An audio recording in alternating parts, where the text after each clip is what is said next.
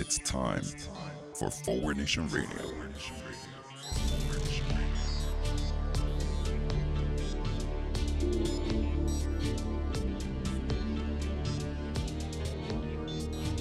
Now here he is, the host of Forward Nation Radio, David Leventhal. Treasury Secretary Steve Mnuchin, somehow still a free man, announced this week that they would be delaying printing of the Harriet Tubman $20 bill until at least 2026, the end of what would be Donald Trump's second term. God help us. Notice I didn't even say after Donald Trump is no longer the president, because he may well be in 2026, although at that point, nothing will matter. But they delayed the printing of the bill because printing a bill with a black bitch on it might delay Donald Trump's white supremacist base. He didn't quite say that, but he actually came remarkably close. Anyway, this is Forward Nation Radio. I'm David Leventhal. Thanks for joining us. Neither one of those things should surprise you, nor should our next little item, which is that President Donald Trump, he who Bill Maher refers to as a whiny little bitch, has a hissy fit. That's right. President Trump had a hissy fit this week, and in the latest on our continuing soap opera constitutional crisis, America style, says that no business will get done while the Democratic Party, or while anybody apparently, is investigating the president's criminal activity. This in response to a proposal to discuss infrastructure. In fact, a plan to discuss the latest infrastructure bill. So Trump ran out of that in a hissy fit, went to waiting TV cameras, who could have seen that one coming, and announced that nothing's going to happen in this country while the investigation continues. That would actually probably be good news if it were really true. And thus, the absolute war on Congress grows, our constitutional crisis. Some say it's too early to call it a constitutional crisis. I don't think so, but at the very least, our budding constitutional crisis continues to grow. Just this week, former White House counsel refused to comply with the subpoena and appear to speak in front of the House Investigating Committee. The Trump administration has, during the past week, refused to comply with any subpoena, just issued blanket denials of anything that Congress is doing. This week, a couple of courts have ruled against the president. Surprise, surprise, surprise, since he has absolutely no basis to do what he's doing. Not that that bothers him. So while efforts to get information continue to increase, the cover-up continues to get even greater. Oh, I'm sorry. Did I say cover-up? Well, there goes our hope of getting Donald Trump to be our guest on the show, because Donald Trump's hissy fit apparently was prompted by Nancy Pelosi having said that he was engaged in a cover-up. To which Donald Trump said, in what truly may be, mark your calendars, the most laughable thing that this jackass has said during the course of his presidency, and I quote, "I don't do cover-ups." I don't do cover-ups. I don't do cover-ups. Tell that to Stormy Daniels. Tell that to Deutsche Bank. Tell that to everybody. Tell that to Mueller, in fact. Tell that to Robert Mueller and the special counsel and his team, who found all kinds of instances of cover-ups or obstruction of justice. Which gives us an opportunity to circle back once again to Robert Mueller and the need to have that guy testify in front of Congress. I wonder how Trump's going to stop that one, but I'm sure they're working on it. And, of course, to remind ourselves and our listeners how pathetically Mueller dropped the ball on this one and let all this happen because the guy wouldn't just come out and say the president of the United States is a criminal. That's what we found. If the Justice Department rules say he can't be indicted, then don't fucking indict him. But he's a criminal. And, by the way, you should be indicted. Anyway, all this came in the context this week of a New York Times article on Deutsche Bank. As I have been saying on this show since probably our very first show, as awful as the Russia stuff is, and it's remarkable that I'm saying this, as awful as the Russia stuff is, it is the financial crimes, it is the international money laundering, it is the international tax evasion that was apparently the greatest threat to Donald Trump, and this is becoming more apparent by the day. New York Times came out with an article this week on Deutsche Bank indicating that experts on money laundering at Deutsche Bank years ago put up the red flag about activity in Donald Trump and his son-in-law Jared Kushner's and their company's accounts, saying, "This looks like money laundering to us." At which the higher-ups at Deutsche Bank apparently squelched that idea of looking into it because, well, they had a good thing going with that money laundering with the future president of the United States. Uh-oh. It looks like Attorney General Barr had really better start working on another summary right now because he's going to need one for the Deutsche Bank information. Anyway, before we get to our main topic on today's show, as I've been promising you, discussing how we make voting work better in this country. Spoiler alert, I really don't have any answers that are going to work. But anyway, before I get to that, I want to apologize a little bit for last week. I was talking about Trump's efforts to get us into several wars, hot wars, cold wars, and trade wars. And I left out something as I was a little pressed for time, that to be fair, we are making nice with some. While Trump is basically picking fights with everybody around the world, all of our allies, it's time to talk, to shout out, because I always said if Trump does something right, I'll be happy to shout it out.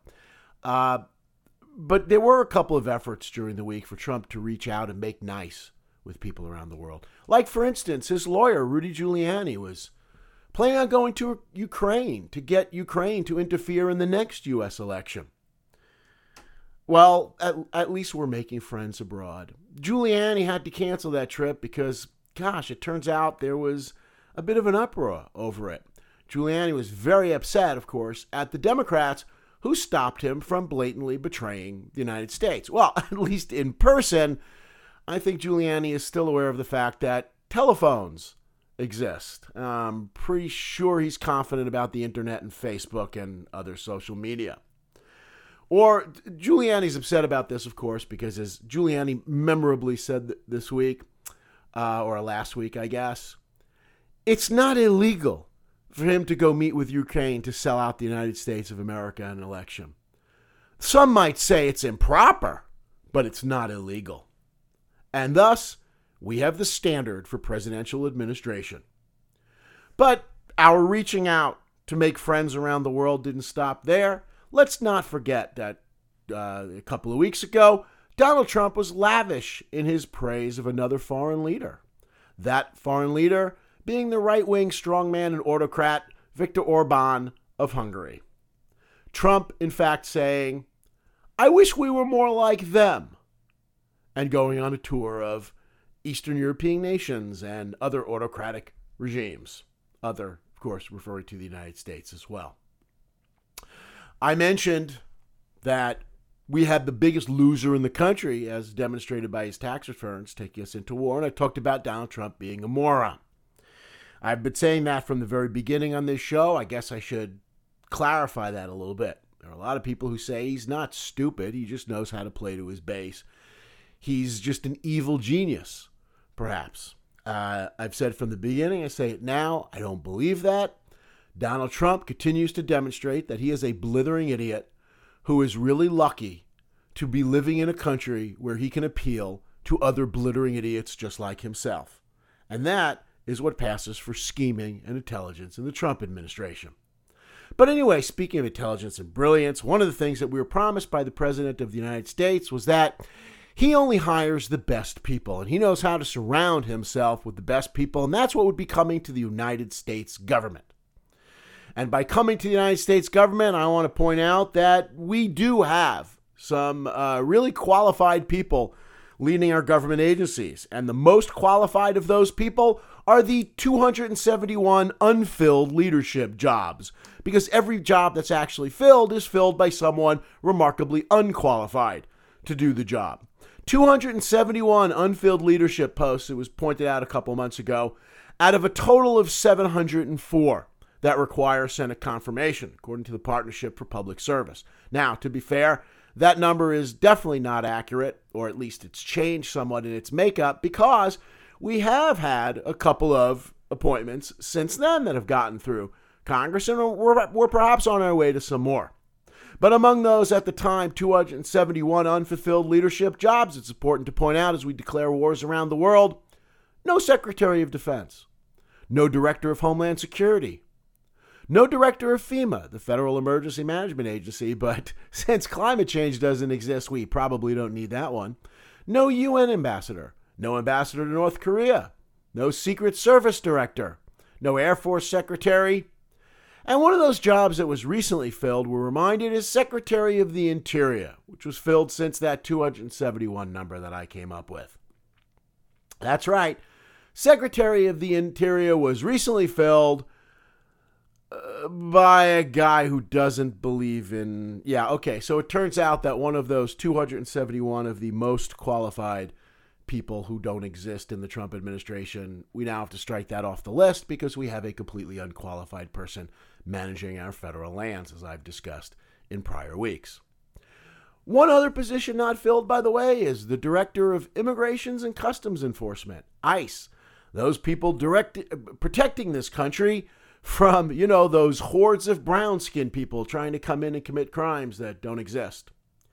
But just this week, Mark Morgan, who is the White House's choice to lead ICE, made a bit of news when he said that he could judge the likelihood that an unaccompanied minor is a, quote, soon-to-be MS-13 gang member, close quote, by looking into that child's eyes.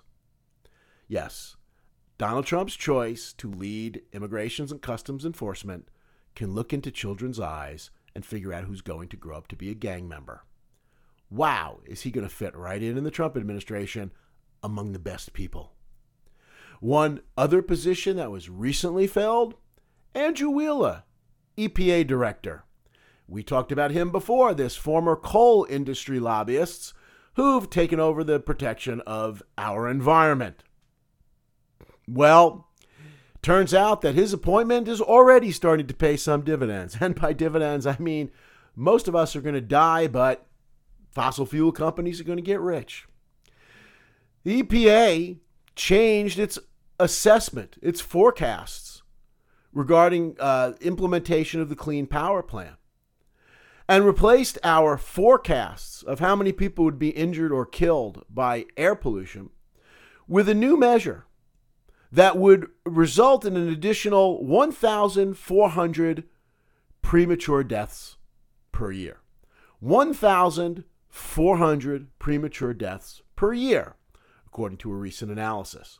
The new analytical model would significantly reduce that number and would most likely be used by the Trump administration to defend further rollbacks of air pollution rules if it is formally adopted. Hooray! Trump's best people really paying dividends now. But one thing that does concern me in light of our current political climate, out of those 1,400 premature deaths per year, how could we be sure that none of them are fetuses?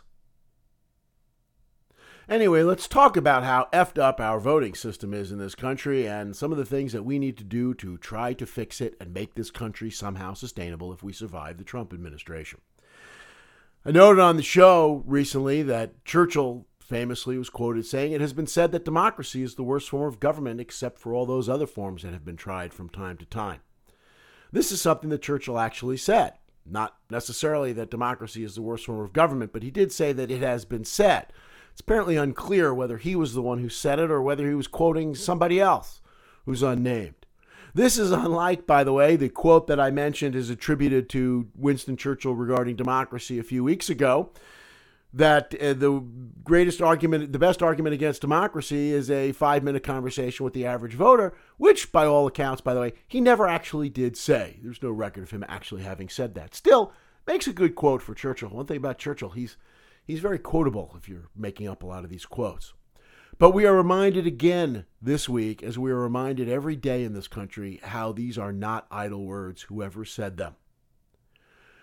We are reminded of that, among other things, as Donald Trump considers this week pardoning murderers in Iraq. Murderers that might have been wearing U.S. Army uniforms or private Army uniforms working for the United States government, i.e. Blackwater people. And is it just a coincidence that a lot of these people he's thinking of pardoning worked for the company that was founded and run by Education Secretary Betsy DeVos's brother, Eric Prince? The same company, by the way, that apparently undermined our efforts in Iraq and Afghanistan, that created the biggest, worst bloodbath we had in Iraq and Fallujah by doing what they weren't supposed to do? Trump is saying, let's pardon mass murderers, torturers, people who, whether they were wearing a U.S. uniform or not, are some of the worst criminals in the country. Gosh, I hope Bernie Sanders doesn't want to allow these people to vote. Anyway, let's move on from that. Let's just add this, his abuse of the pardon power, to the long and growing list of why this president needs to be impeached and needs to be impeached right away. But the scary part of this story is the extent to which pardoning these murderers, these racists, these bigots, these misogynists, etc., is being done to shore up his appeal to his voters for 2020. His white supremacist base is just eating this shit up. Also this week on the state of the U.S. voter right now, we talked a lot last time about states like Alabama racing to ban abortion. And since that time, more states have raced to emulate Alabama or to beat Alabama to basically ban abortion.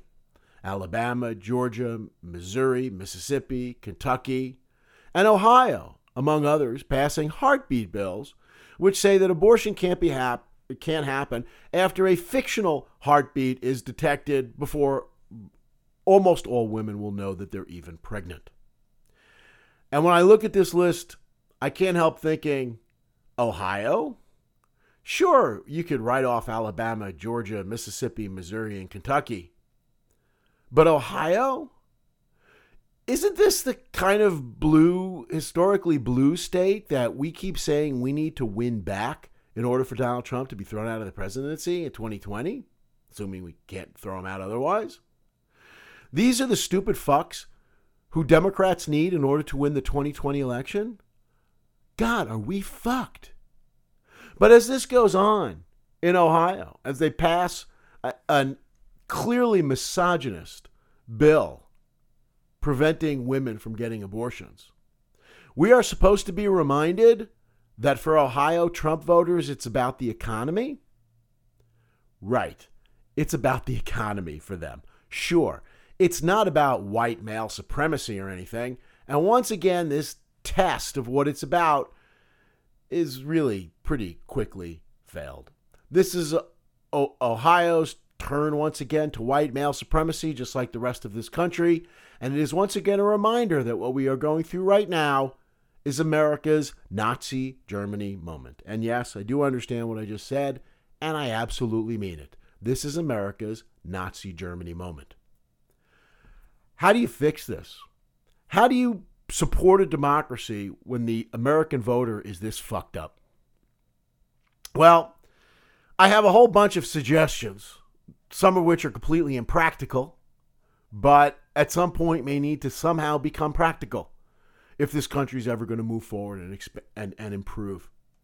And the first thing, of course, that you're going to do is fix voting. We need to get to a point in this country where we are not under minority rule. Everything that Trump is doing, and of course his election itself, is an indication of how the Republicans are determined to cement minority rule in this country. That those of us who are thinking, informed, and decent human beings are going to continue ad infinitum to be ruled by people who are none of those things. How do we fix voting? Well, we make sure that people have the right to vote. We improve automatic registration, increase it around the country. We fix our voting machines. We make voting machines plentiful so people don't have to waste their days voting. We make Election Day a national holiday. And yet, even with that, we increase the availability of early voting. It's not like anybody in this country waits to the last minute to make up their minds anyway. So we make it easier for people to vote, not harder. But of course, that's just the mechanics of voting. We've got some built-in problems here. Let's start with making Washington, D.C. and Puerto Rico states. Let's find a whole bunch of other areas where people are informed and might vote Democratic and make them states. While we're doing that, let's combine the Dakotas into one state. We really don't need two Dakotas. We don't need a South Dakota and a North Dakota. filled with about 100 people and 1 million cows each. Let's combine the Dakotas, and let's start to limit the built-in bias towards Republicans and rural voters. Let's fix the minority representation in our courts. That's related, but in order to fix voting, we're going to have to fix the judges who determine voting laws. Those judges, as I have indicated ad nauseum on this show, sorry for continuing to repeat myself, but the judges across this country, most of whom have lifetime appointments, at least the federal judges have lifetime appointments, do not reflect the will even of the majority of voters. They are increasingly reflecting the will of the minority, uninformed, thoughtless, evil American voter. That needs to change, and if the Democrats do get back into power in 2020, they need to pack the courts. Period. The end. Okay, in addition to fixing voting, we're going to have to fix the mechanics that get people into the voting booth, and we're going to have to start teaching civics in this country. It is remarkable how I teach college classes and I ask the most basic questions about how our country is run, and almost none of my students can give me the basic answers. Probably fewer than 50% of my students can name their 2 senators. Way less than a quarter can name their congressperson. They don't know how long people are elected for. None of them, by the way, can name their state representatives or city representatives. That's just absolutely ridiculous. We need to start teaching civics in this country at an early age. Children need to be told to read a newspaper at an early age. People need to have conversations about these things at an early age. Because like most things that Republicans want to just ignore, if you ignore it, it doesn't just go away. It just makes us make really bad decisions. And we need to teach civics. I teach civics in my college classes. And I got to tell you, there was a remarkable amount of blowback from some of the students and from some of the staff at the school, and even the idea that I'm doing that. And yet, when you talk to educational experts, it seems uniformly, one thing that they agree on is students need to learn civics. They need to learn current events.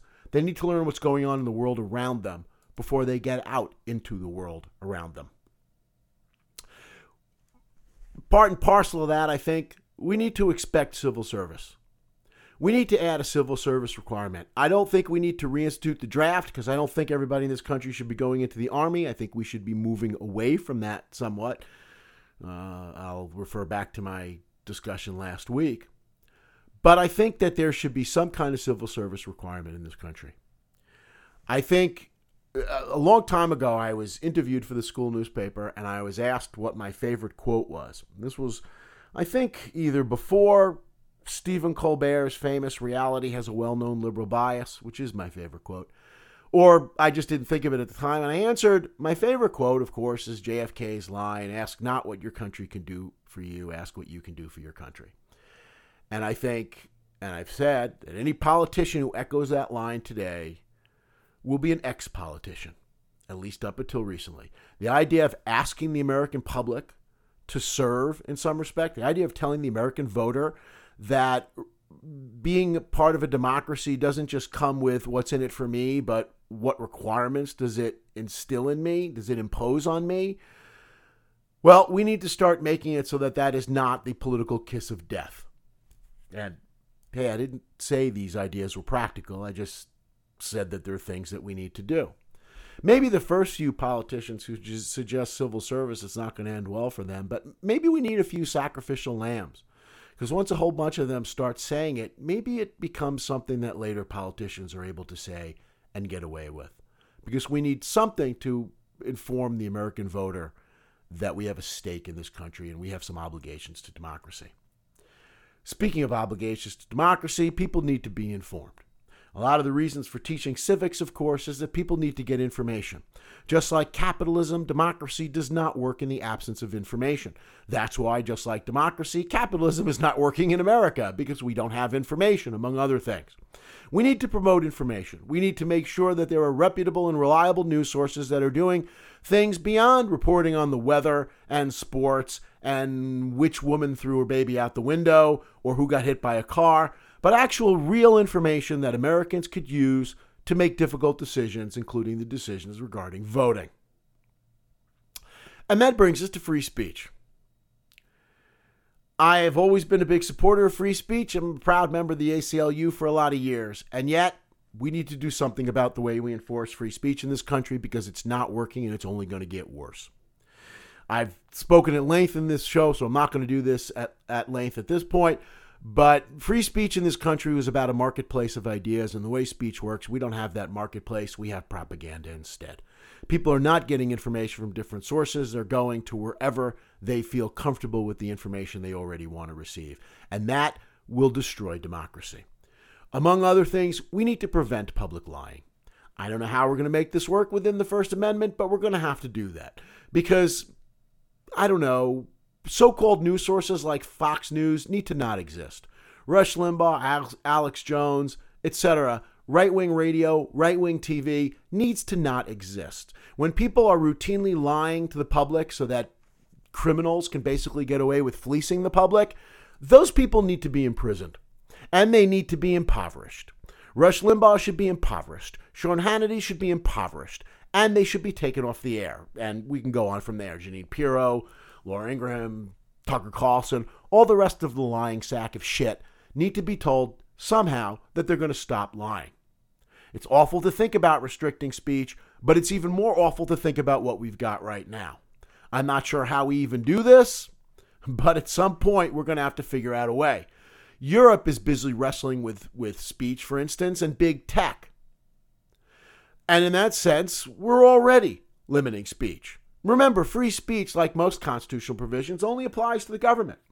Facebook just announced that they're going to be limiting the speech of some more liars on Facebook, at least for a little while until the money starts rolling in again. But Europe is wrestling with speech and big tech. And we're already understanding that we're going to need to do something about restricting speech, and we need to make this a game changer all across the board. Europe, of course, has a little bit more stake in the game regarding speech. And it's something that's an important lesson to the United States of America as I make my comment about Trump and Nazis. Europe has a little bit more of a memory of what Nazi propaganda and other right-wing authoritarian propaganda can do.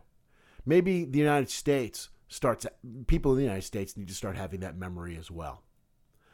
My proposal seemed radical 2 years ago, but since Facebook and other social media is doing it, maybe it's becoming more on the front burner for a lot of people. The co-founder, Chris Hughes of Facebook, made waves a couple of weeks ago with an op-ed in the New York Times. And one of the interesting things that he said was the most problematic aspect of Facebook's power is Mark's unilateral, speaking of Zuckerberg, unilateral control over speech. There is no precedent for his ability to monitor, organize, and even censor the conversations of 2 billion people. If a 30-something-year-old tech billionaire gets a chance to censor 2 billion people, we have a lot of rethinking that we need to do regarding freedom of speech. The wrong side, of course, has been restricting speech for a long time and getting away with it. I've reported on this show that it has been illegal in this country for some time to take a video inside a slaughterhouse and then publicize it, because God forbid people know where their meat's coming from. And just this week, the legislature in Texas passed a bill regarding pipeline protests, making it a third-degree felony to interfere with a pipeline, a fossil fuel pipeline, a third-degree felony on a par with attempted murder to protest the destruction of the planet. We need to battle extremism. Addressing speech is one of the ways to do that, but we need to battle extremism in lots of other ways as well, because we have a big problem with extremism. We need to start enforcing, for instance, the Establishment Clause in this country. Not an attack on religion here, just an attack on morons who use religion to guide their actions in rolling back individual rights. As Linda Greenhouse noted in a powerful op-ed in today's New York Times, religion can't be the basis for rolling back individual rights. God knows, pun intended, that extremist religion can't be the basis for doing that. And it is the basis for doing that with respect to abortion, with respect to, as we've learned this week, gay children who are born overseas, not automatically getting U.S. citizenship, unlike the children of heterosexual couples. Healthcare rollbacks for gays, for transgendered people, which continue to be instituted across this country. All on the basis of somebody's made-up religious beliefs that they've pulled out of their asses. Greenhouse's op-ed quotes a columnist from Ireland, a country which, like the rest of the civilized world, is moving away from the establishment of religion, while the United States, and you can guess who our allies are in this war, keep moving in the opposite direction. But this columnist from Ireland said, so much of what we see with anti-abortion movements in which religious fundamentalism, fake news, propaganda, and hysteria are embedded comes from the American playbook. So America is now the role model for religious extremists around the world? While the rest of the world moves forward, we continue to move backwards because of who we've chosen to lead us. Greenhouse, in her column, Greenhouse also notes that there are two new rules being promulgated by the Trump administration. One is to allow any healthcare worker, anybody in the healthcare industry, to refuse to do their job because they object to whatever it might be on religious grounds. Also, no need to treat transgendered people if you are a healthcare provider, because, you have a problem with those kind of people. What's next? You don't have to treat black people? You don't have to treat women? Maybe if my religion says that in order to operate on somebody, I need to get high first, well, then who can stop that? I should be getting high before I go operate on somebody. Speaker Pelosi pointed out this week, after Trump had his hissy fit and walked out of their meeting on infrastructure, Pelosi said she was praying for the president and praying for the United States. That's really nice, except here's the thing. Prayer's not going to work. You're the Speaker of the House. You better make it happen. Sorry to disappoint anybody who thinks that prayer is the answer to the world's problems. Because religion doesn't mean you have to be stupid. I'm reminded about how my wife is a practicing Catholic and how many of our good friends are priests and nuns. And yet, how much I enjoy having conversations with them. Because they're not stupid. They may be priests and nuns. They may be devoted to what they see as the morals of religion teaches them to pursue. But when they run up against stupid, when facts and science run up against extremism, they believe in facts and science. So should the rest of America. Anyway, next step in promoting voting, shame. Yeah, we need to shame people. We need to shame people, and we need to shame companies that are working against the interests of people in this country and in this world. I've had conversation in class when I said to students that it's a good thing when people get called out publicly. People said, you think that's a good thing? I said, yeah, you think it's a good idea that you don't call out people, let's say, who are Nazi sympathizers? You think it's a good idea that you do business with companies that support the Nazis?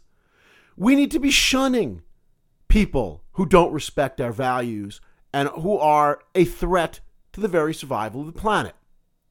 We should not be going to Alabama and Georgia. Period. The end. I don't care how nice it is down there. I don't care that you want to go see an Atlanta Braves game. You should not be going to Atlanta or Georgia or Kentucky or Ohio or any of these other states that are passing these disgusting abortion bans. You should not be going. I had a conversation with one of my own family members who went to Chick-fil-A.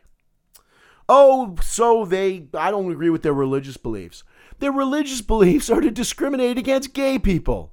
We shouldn't be giving them our money. Every time I see a Papa John's commercial, I want to retch. And not just because I ate their pizza, because I didn't eat their pizza, because I won't eat their pizza. Obviously, eating their pizza also, from what I hear, enough to make you retch. But people shouldn't be giving business to them. We shouldn't be friends with them. We shouldn't be hanging out with them. I truly believe that. We are right now in a fight for survival of this country and the planet. And we need to start understanding it's a fight and taking it like a fight. Fox News. Big question. Should Democrats go on Fox News?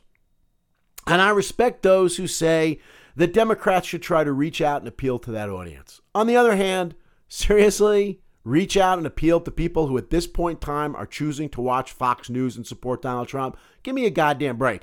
Other than basically executing a gay black woman on stage, what the hell could we do that could possibly appeal to people who at this point are choosing to watch Fox News? So in this, I applaud Elizabeth Warren. Fox News, go fuck yourself. No Democrat should appear anywhere near Fox News, should be seen in any way giving any kind of endorsement to Fox News. I thought before that maybe you can go on Fox News as long as it's not anything that seems to support their legitimacy as a news source. But I've thought twice about that, and I think that doing anything that acknowledges their existence, since they call themselves Fox News, is basically promoting them as a news source, is validating them somehow as a news source. And I don't think we should be doing that, and I think everybody should stay the hell away from Fox News. By the way, if you go into a doctor's office and they're playing Fox News on the TV in the waiting room, change your doctor.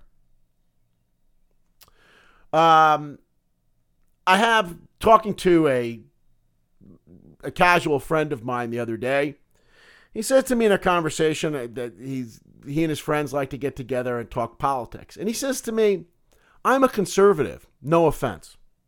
I guess he had a pretty good clue where my politics was. And my first thought was, that's a really weird thing to say. I'm a conservative, no offense. But the second thing I thought was, I'm offended. I'm actually offended. At this point in time, for you to call yourself a conservative, I don't know that he's a Trumper, but if you're calling yourself a conservative at this point in this climate, you probably are. And yes, that's offensive. Maybe what needs to happen ultimately is this country needs to be split in two. No, I'm not calling for secession, but I'm calling for the fact that reasonable, thoughtful, level-headed, educated, intelligent people need to basically just freeze out the rest of this country that refuses to come along. And let them ultimately wither and die from their own lack of economic success, or finally come along to the idea that we're now in the 21st century, we're not in the 15th century. Anyway, that's it for today's show. We hope to see you next week. You've been listening to Forward Nation Radio with David Leventhal.